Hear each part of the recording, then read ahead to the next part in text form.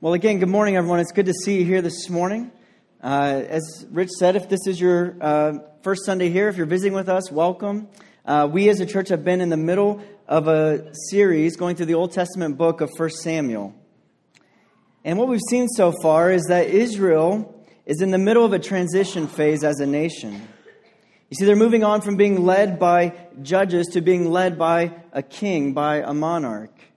And last week, Pastor Chris covered chapter 8, and we found out that Samuel, who again at this point in the story is Israel's current judge, and in fact he'll be Israel's last judge, that he's gotten quite old.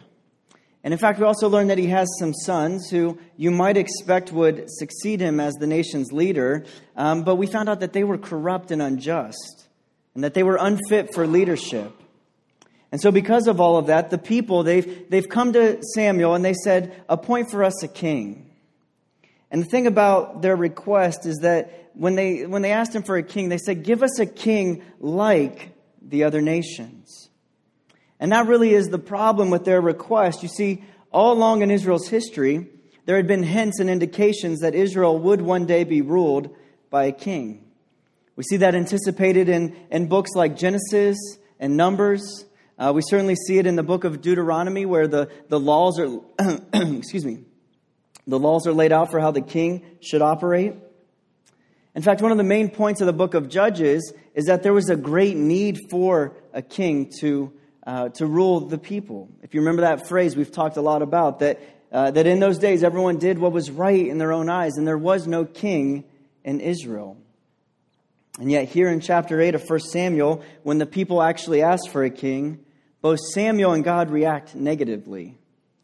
In fact, God views their request for a king as a rejection of himself. Now, this can feel a little confusing. I mean, were they supposed to have a king or were they not supposed to have a king? Well, again, I think the problem was with their request, and it can be found again in that phrase, give us a king like the other nations. You see, God's purpose and intention all along was to call a people and a nation unto himself.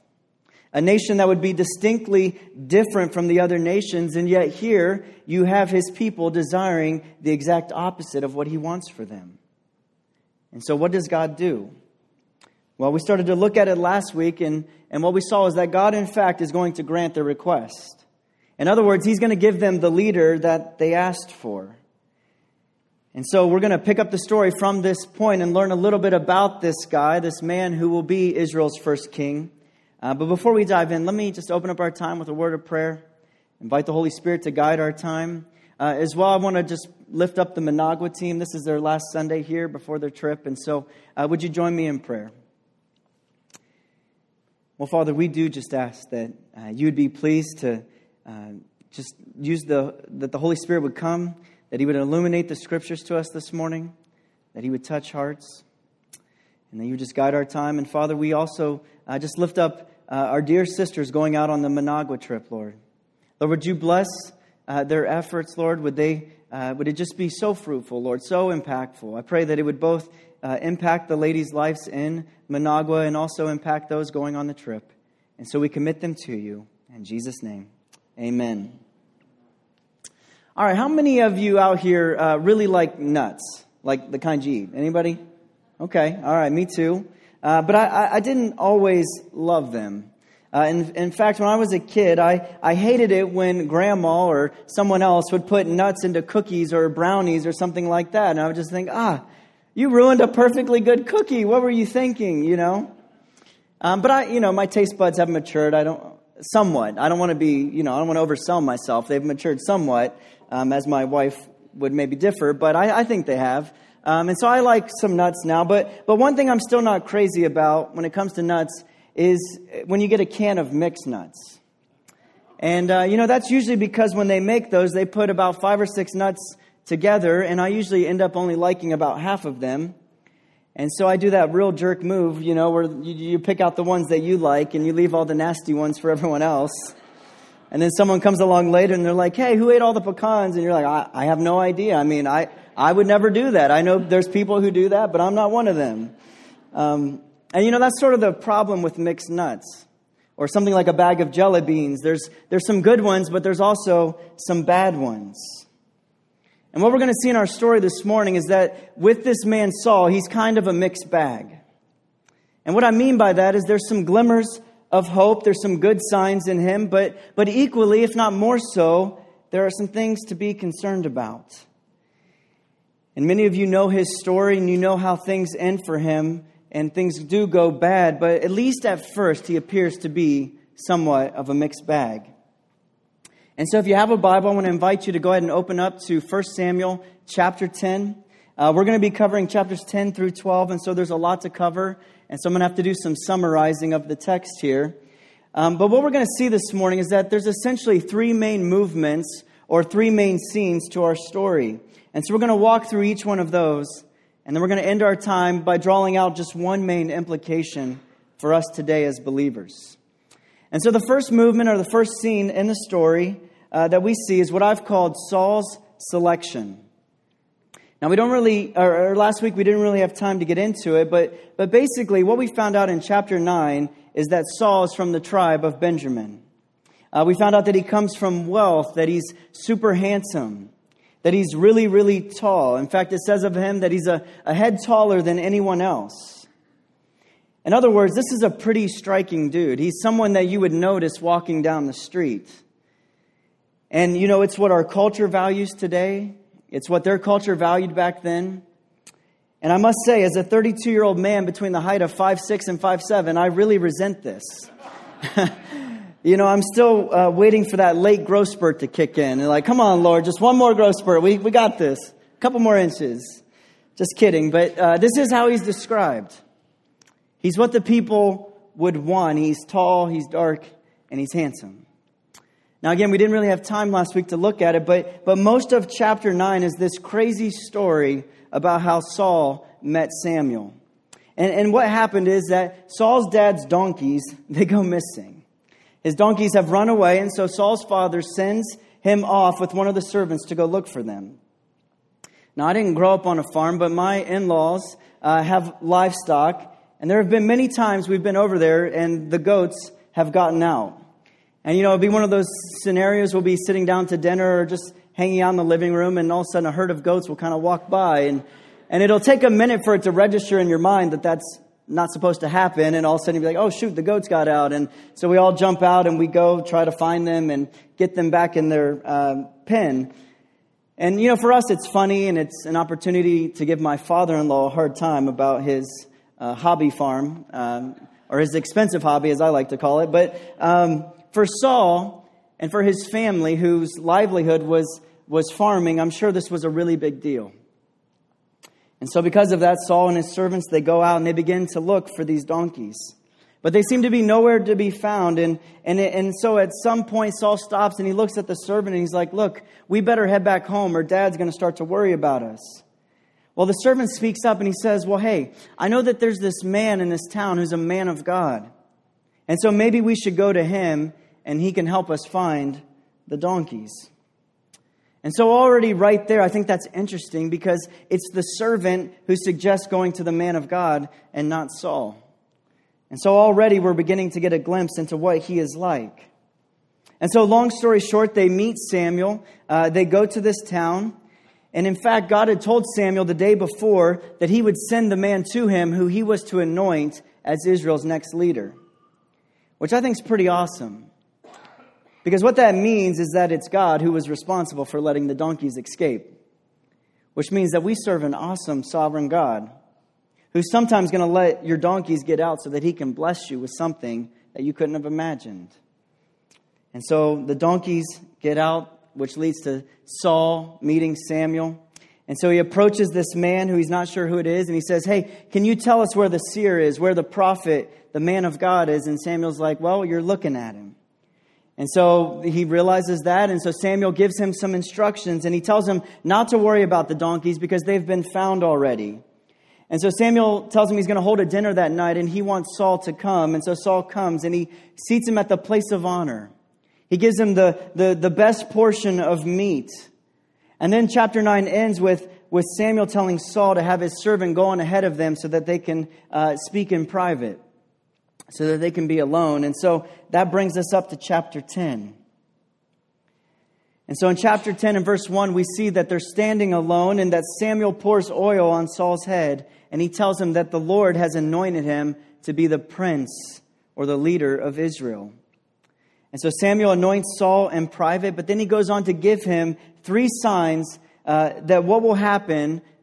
These 3 signs will confirm that what Samuel has just done is from God. And so let's pick it up in verse 2. And so follow along in chapter 10, verse 2. It says this.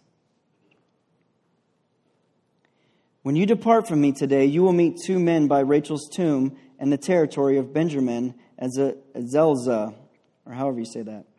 And they will say to you, the donkeys that you went to seek are found, and now your father has ceased to care about the donkeys, and he is anxious about you, saying, what shall I do about my son? Then you shall go on from there farther and come to the oak of Tabor, and 3 men are going up to God at Bethel, and they will meet you there. One carrying 3 young goats, another carrying 3 loaves of bread, and another carrying a skin of wine. And they will greet you and give you 2 loaves of bread, which you shall accept from their hand. And after that you shall come to Gabeth Elohim, where there is a garrison of the Philistines. And there, as soon as you come to the city, you will meet a group of prophets coming down from the high place with harp, tambourine, flute, and lyre before them, prophesying. Then the Spirit of the Lord will rush upon you, and you will prophesy with them and be turned into another man.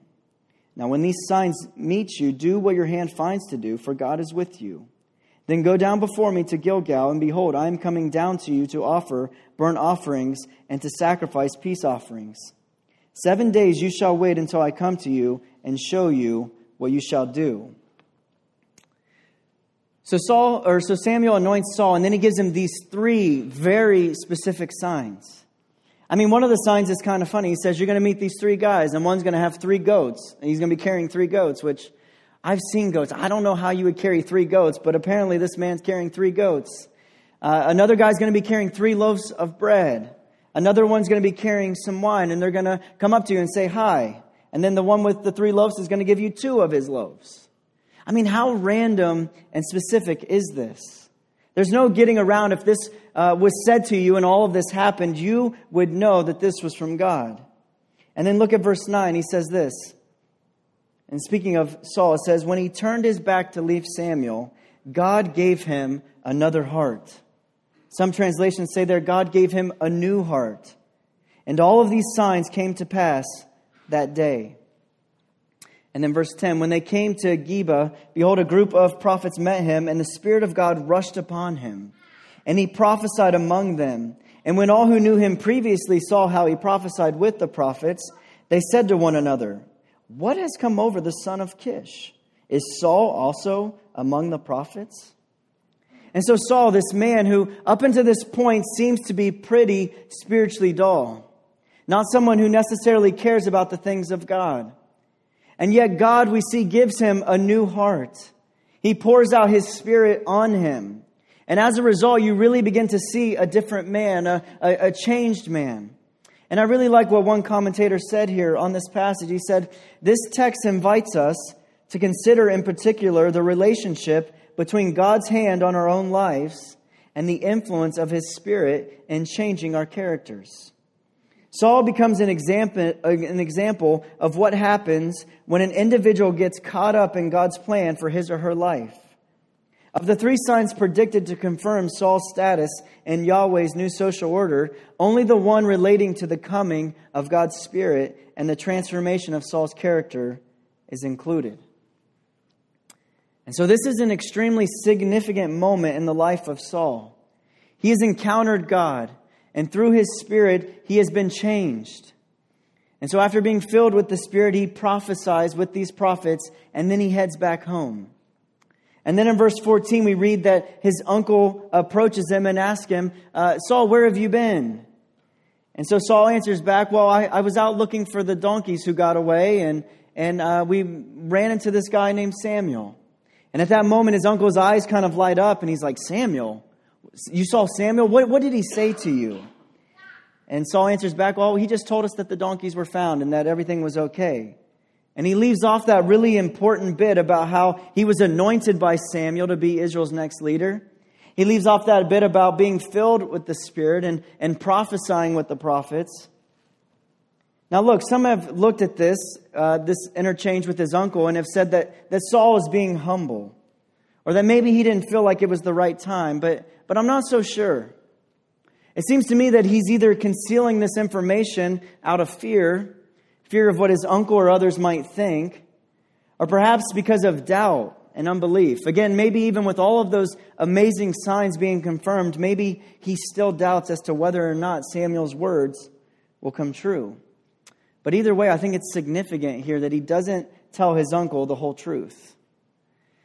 Well, after this, Samuel calls the people together at a place called Mizpah.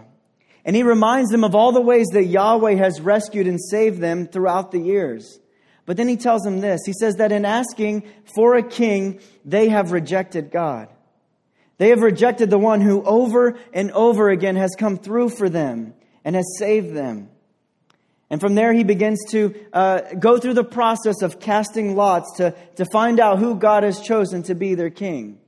Even though he already knows that it's Saul, he still goes through this process of casting lots to prove to the people that this is the Lord's decision, not his. And so they begin the process of casting lots. First, it falls on the tribe of Benjamin. And then from there, it lands on Saul's family, his clan. And then from there, it becomes evident that the lot has fell on Saul. Well, the problem is that they can't find him. He's missing.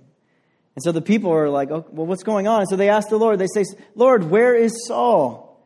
And the Lord answers back with, he's hiding in the baggage, which is both sad and funny at the same time. I mean, this dude knows without a shadow of a doubt that the lots are going to fall on him. It's already been confirmed. He's already been anointed, and yet he's hiding in the baggage. And I don't, again, think that this is humility or shyness here, but rather fear. And really, if you look at Saul's life as a whole, you see that fear dominates his life. Right now, he's afraid to become king, but a little bit later on, he's going to be afraid to lose his role as king. And so again, I believe fear dominates and drives this man's life. Well, so in verse 23, they bring him out, they get him out from the baggage, and he kind of comes out, and the people see him, and they realize how tall he is.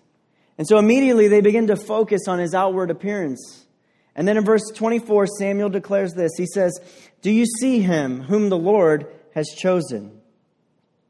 There is none like him among all the people." And all the people shouted, "Long live the king." Well, after this, Samuel begins to tell Saul and the people the duties and the rights of the king. And then he sends everybody home.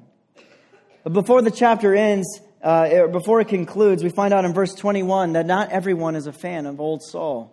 It says there that there were some worthless fellows who said, "Can this man save us?" And they despised him, and they brought him no present. But Saul, he held his peace. And so Saul's been publicly confirmed. He's been anointed at this point. He's been selected as Israel's new king. And so let's move on to the next movement or the next scene in our story. And that is what I've called Saul's success. So look at chapter 11. Immediately, chapter 11 jumps in and begins to inform us that this wicked Ammonite king named Nahash is terrorizing some of the Israelites. And particularly in this area called Jabesh Gilead, which is, I believe, west of the Jordan River.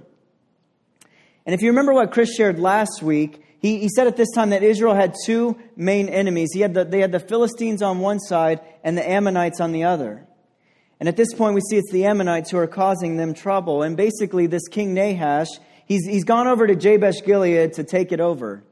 But before they begin battle, the men of Jabesh Gilead, they say to him, "Can we make a treaty with you?" And he's like, "Sure. If I get to gouge out all of your right eyes, then sure, we can make a treaty."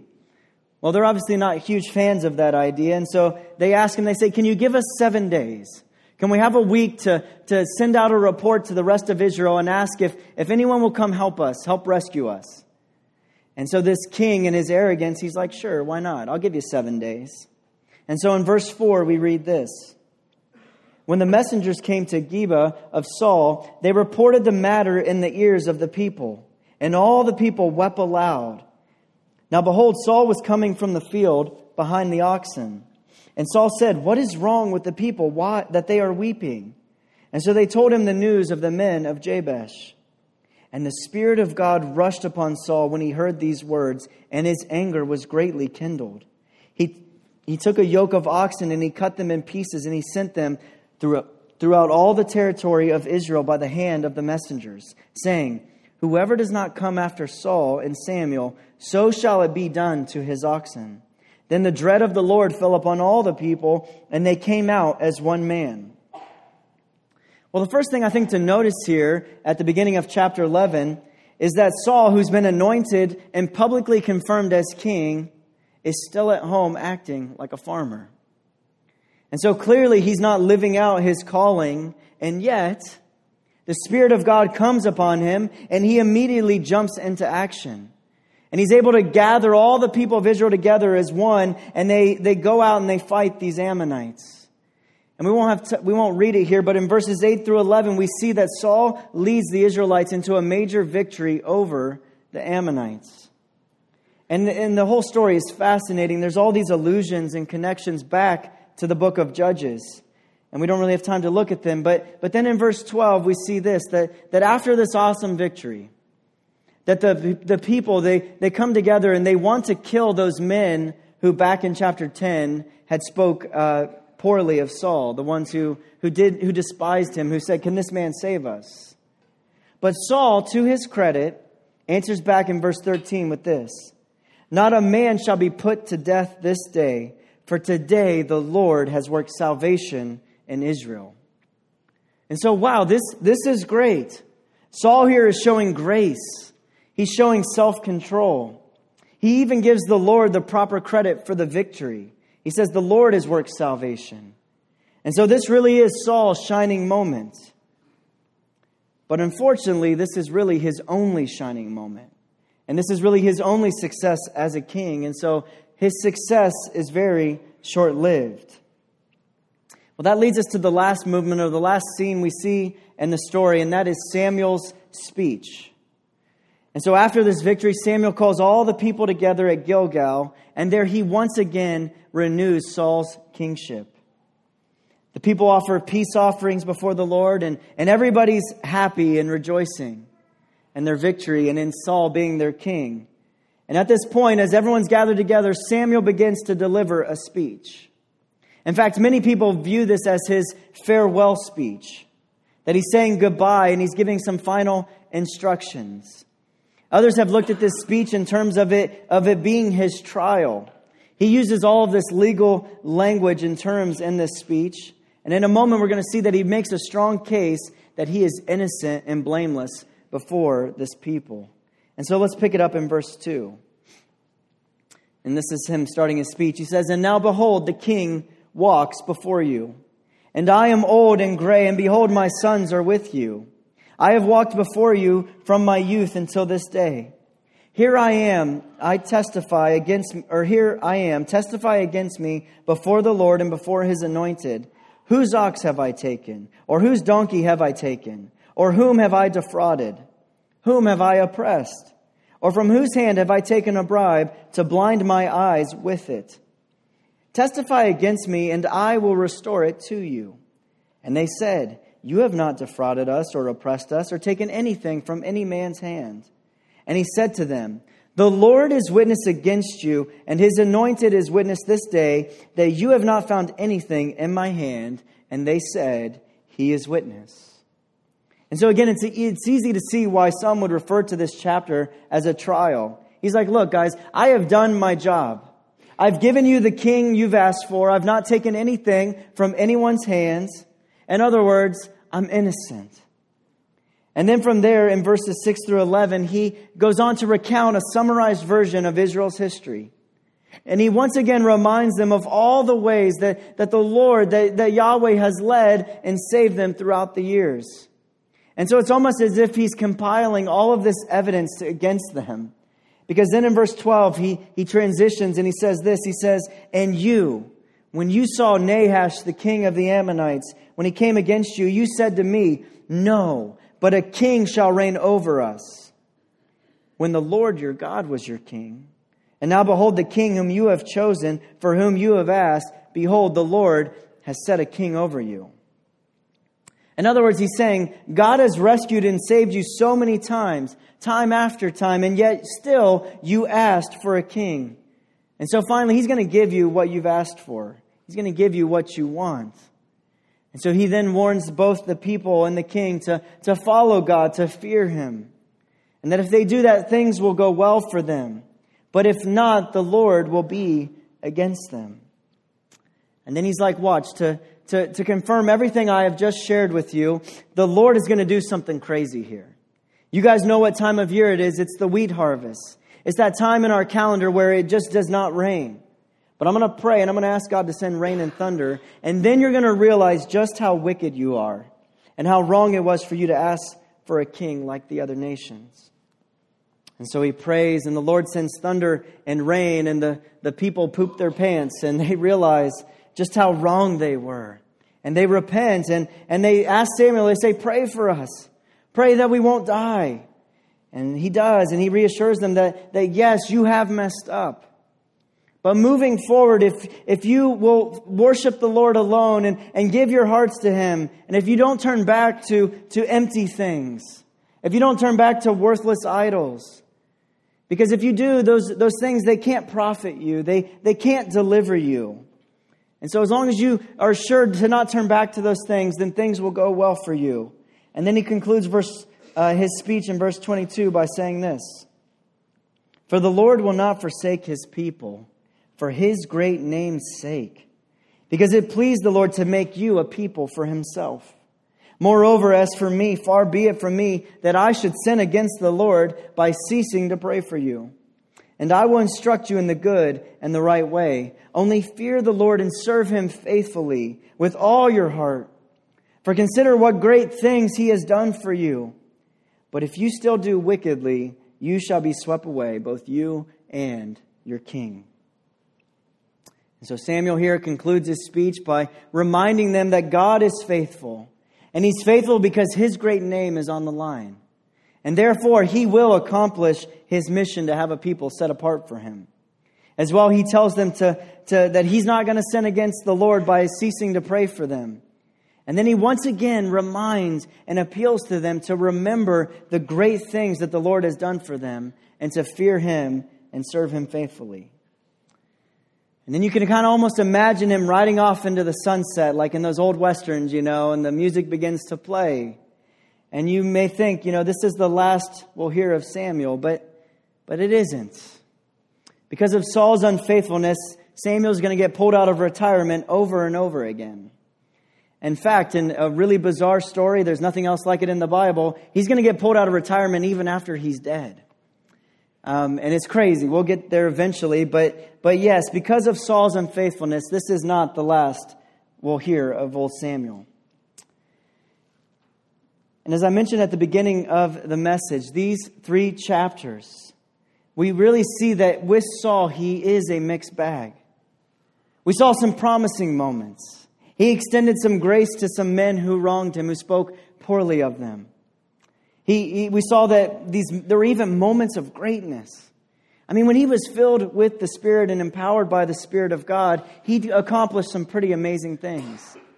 We saw that God transformed his heart and gave him a new heart to such a degree that the people were shocked when he began to prophesy. They even created what became apparently a well-known saying, is even Saul among the prophets. That's how shocked they were. And so again, this is clearly out of character for the people who knew him. It was out of character for him to act this way. As well, we saw in chapter 11, when the Spirit came on him, that he was able to gather together the people. He was able to rally them to go into battle. And as a result, they were able to completely defeat their enemies. And so again, there were glimpses, there were moments of hope. And yet also there were some warning signs, some concerning trends. As I mentioned earlier, he seems to be a man who's given over to fear. He's hiding in the baggage when they go to anoint him. Instead of ruling as king after being anointed, he's still back at home working as a farmer, even though they're being surrounded by their enemies. When he approaches his uncle, he lies to him. He doesn't tell him the whole truth. When he goes and looks for the lost donkeys, it's the servant who suggests going to the man of God, not Saul. And so again, he's kind of a mixed bag. But as we move on in the story over the next couple of weeks, we're going to see that really today's passage was really Saul's highlight reel. That as king of Israel, this was as good as it was going to get. And so let's conclude our time here by drawing out one implication that I see from today's passage. And there are many, but I just felt led to concentrate on this one implication, and that is this. Our ability to do great things for the kingdom of God is directly related to the amount of influence we allow the Holy Spirit to have in our lives. Let me say that again. Our ability to do great things for the kingdom of God is directly related to the amount of influence we allow the Holy Spirit to have in our lives. You see, what we found out with Saul today is that those moments and those times when he was filled and empowered with the Spirit, he was used by God to do some pretty amazing things. And yet, as I've already alluded to, this is not going to last in Saul's life. In fact, we're going to see through disobedience, through making impulse and rash decisions, through sin, the Spirit actually in chapter 16 is going to depart from him. And in fact, it's going to leave him. And I just want to be clear on this. If you and I, if we're here today and we're followers of Christ, we don't have to worry about the Spirit leaving or departing from us. We see that happen with the Old Testament saints. But ever since Christ, ever since He poured out the Spirit in Acts 2, we have been sealed with the Spirit when we come into relationship with Him. And no, the Spirit won't depart from us. But you and I, we can hinder His work and His influence in our lives and ministries when we disobey, when we sin. And you see, it says in 1 Thessalonians that we are not to quench the Holy Spirit. As well, it says in Ephesians that we're not to grieve Him. In fact, a little bit later on in Ephesians, it says this. It says, don't get drunk with wine, but rather be filled with the Spirit. And as many New Testament scholars have pointed out, that verse in the present tense, the verb there in the Greek, it means keep on being filled with the Spirit. In other words, this is not a one-time experience, but rather it's a continuous experience throughout the life of a believer. And I think that's why Paul compares it to drunkenness. You know, people get drunk when they are drinking alcohol. But if they stop drinking, it's going to wear off. And so if you want to stay drunk, you have to keep on drinking. And so for us, if we want to be filled with the Spirit, it's a continuous ask. It's, Lord, fill me with your Spirit.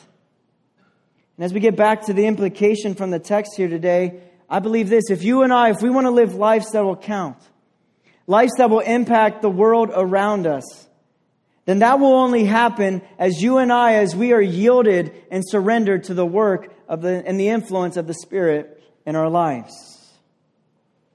I think that means that we don't grieve Him by living lives that are full of sin. I think it means that when we hear His voice, when we read His Word, we obey it. I think that means when we feel that He prompts us to do something, we do it.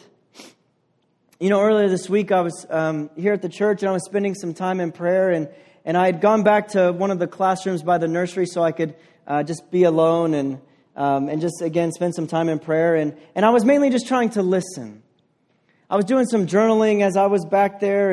And as I'm back there, all of a sudden I hear this loud, knocking at the door. And which was kind of odd because it's one of those side doors that no one really comes to. And so I'm like, well, I better get up and see what's going on. And so I go to the door and it's this man from an electrical company. And he asked me if they can leave some telephone poles in our parking lot because they were going to be installing them later on Limworth Road later on the next week. And, I got to be honest, in that moment, I was slightly annoyed at this guy. I'm like, we have a front door you could have gone to. Why'd you have to knock on the one random door? And so I was kind of annoyed. And yet, ironically, the thing I felt like the Lord was speaking to me in my time before that was about reaching people in our community, in our city with the gospel. And so I'm talking with this man, and eventually he's being pretty persistent. So I'm like, you know what, it's fine. Just put them in the back corner of the lot where they won't be in the way, and it should be fine. Again, I don't even know if I have the authority to do that, but they're back there now, so it's a little late. They're probably pretty heavy. But so he leaves, and I go back to the room, and I'm again just annoyed, and I sit back down to pray. And I feel like I hear this thought pop in my head that was like, you should have asked him if there was anything you could pray for, in his life, anything you could pray about. And so I sat there thinking about that, like, yeah, that would have been good. Probably kind of awkward, but it would have been good too. But oh well, he's gone now. Well, about 10 minutes later, I hear knocking at the door again, and so I begin to walk, and I see it's the same guy, and so I felt like the Spirit was like, all right, here you go, buddy. Put your money where your mouth is.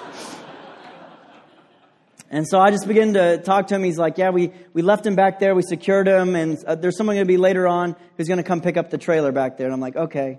And I'm like, hey, man, before you leave, I was like, hey, I'm one of the pastors here, and I'm spending some time in prayer right now. And I was just wondering, is there anything going on in your life that I could pray about?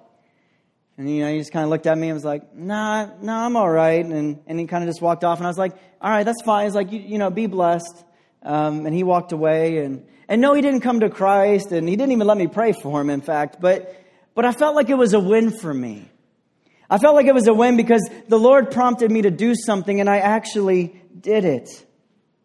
And again, what I think was going on there was as I was simply seeking and giving space for the Holy Spirit to have control and influence in my life, as I was seeking to tune into His voice, and as He prompted me to do something, and as I obeyed, I gave Him influence and control.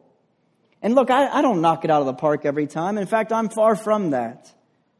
But I am taking baby steps. I'm saying, Lord, fill me with your Spirit. I can't do ministry without your Spirit. I can't even be a good husband or a father without your Spirit. I need you. Please, Lord, fill me.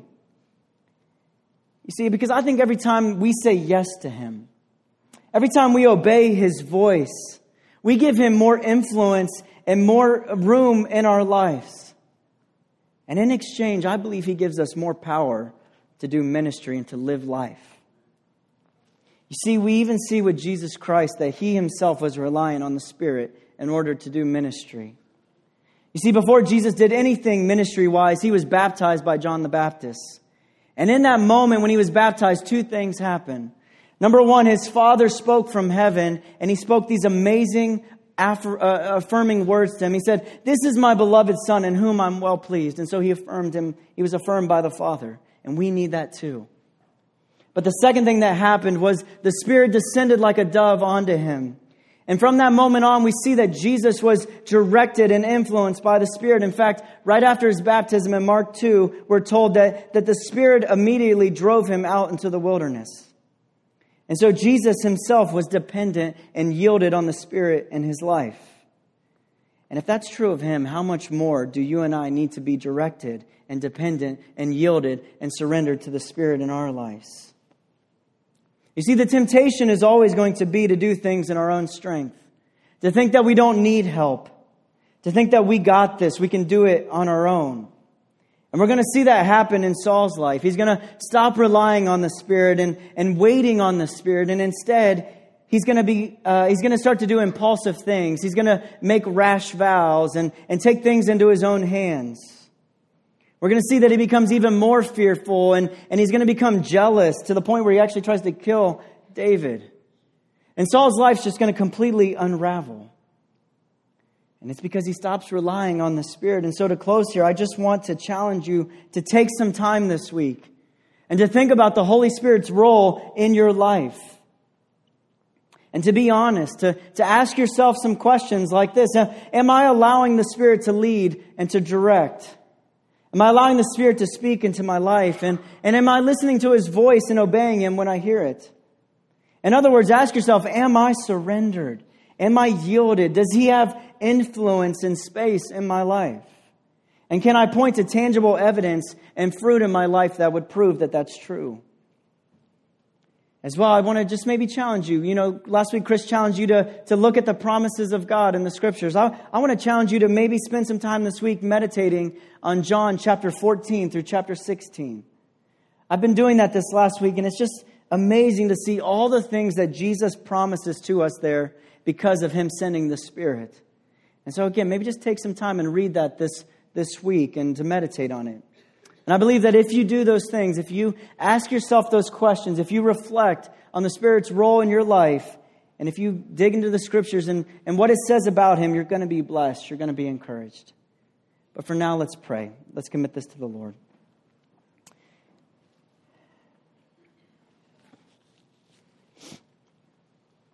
Father, we thank you for your Scriptures this morning. Father, thank you for how they instruct us, Lord. Thank you for how they challenge us. Lord, thank you for how they teach us the way, your ways, Lord. How when we follow them, Lord, we can be sure that we're in your will. And so, Lord, I just pray for myself and my friends here, Lord. Would you teach us how to be more in line? And Lord, would you teach us how to be more surrendered and yielded to your Spirit?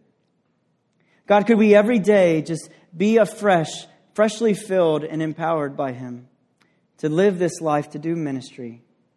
Lord, we need you so much. Lord, we can't do this on our own. Lord, you never intended us to do it on our own. That's why Jesus said, I'm going to send another helper.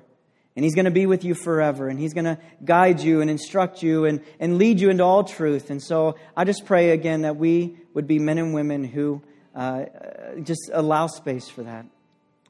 And Lord, as we now transition into a time of taking communion, Lord, may we turn our eyes to Jesus.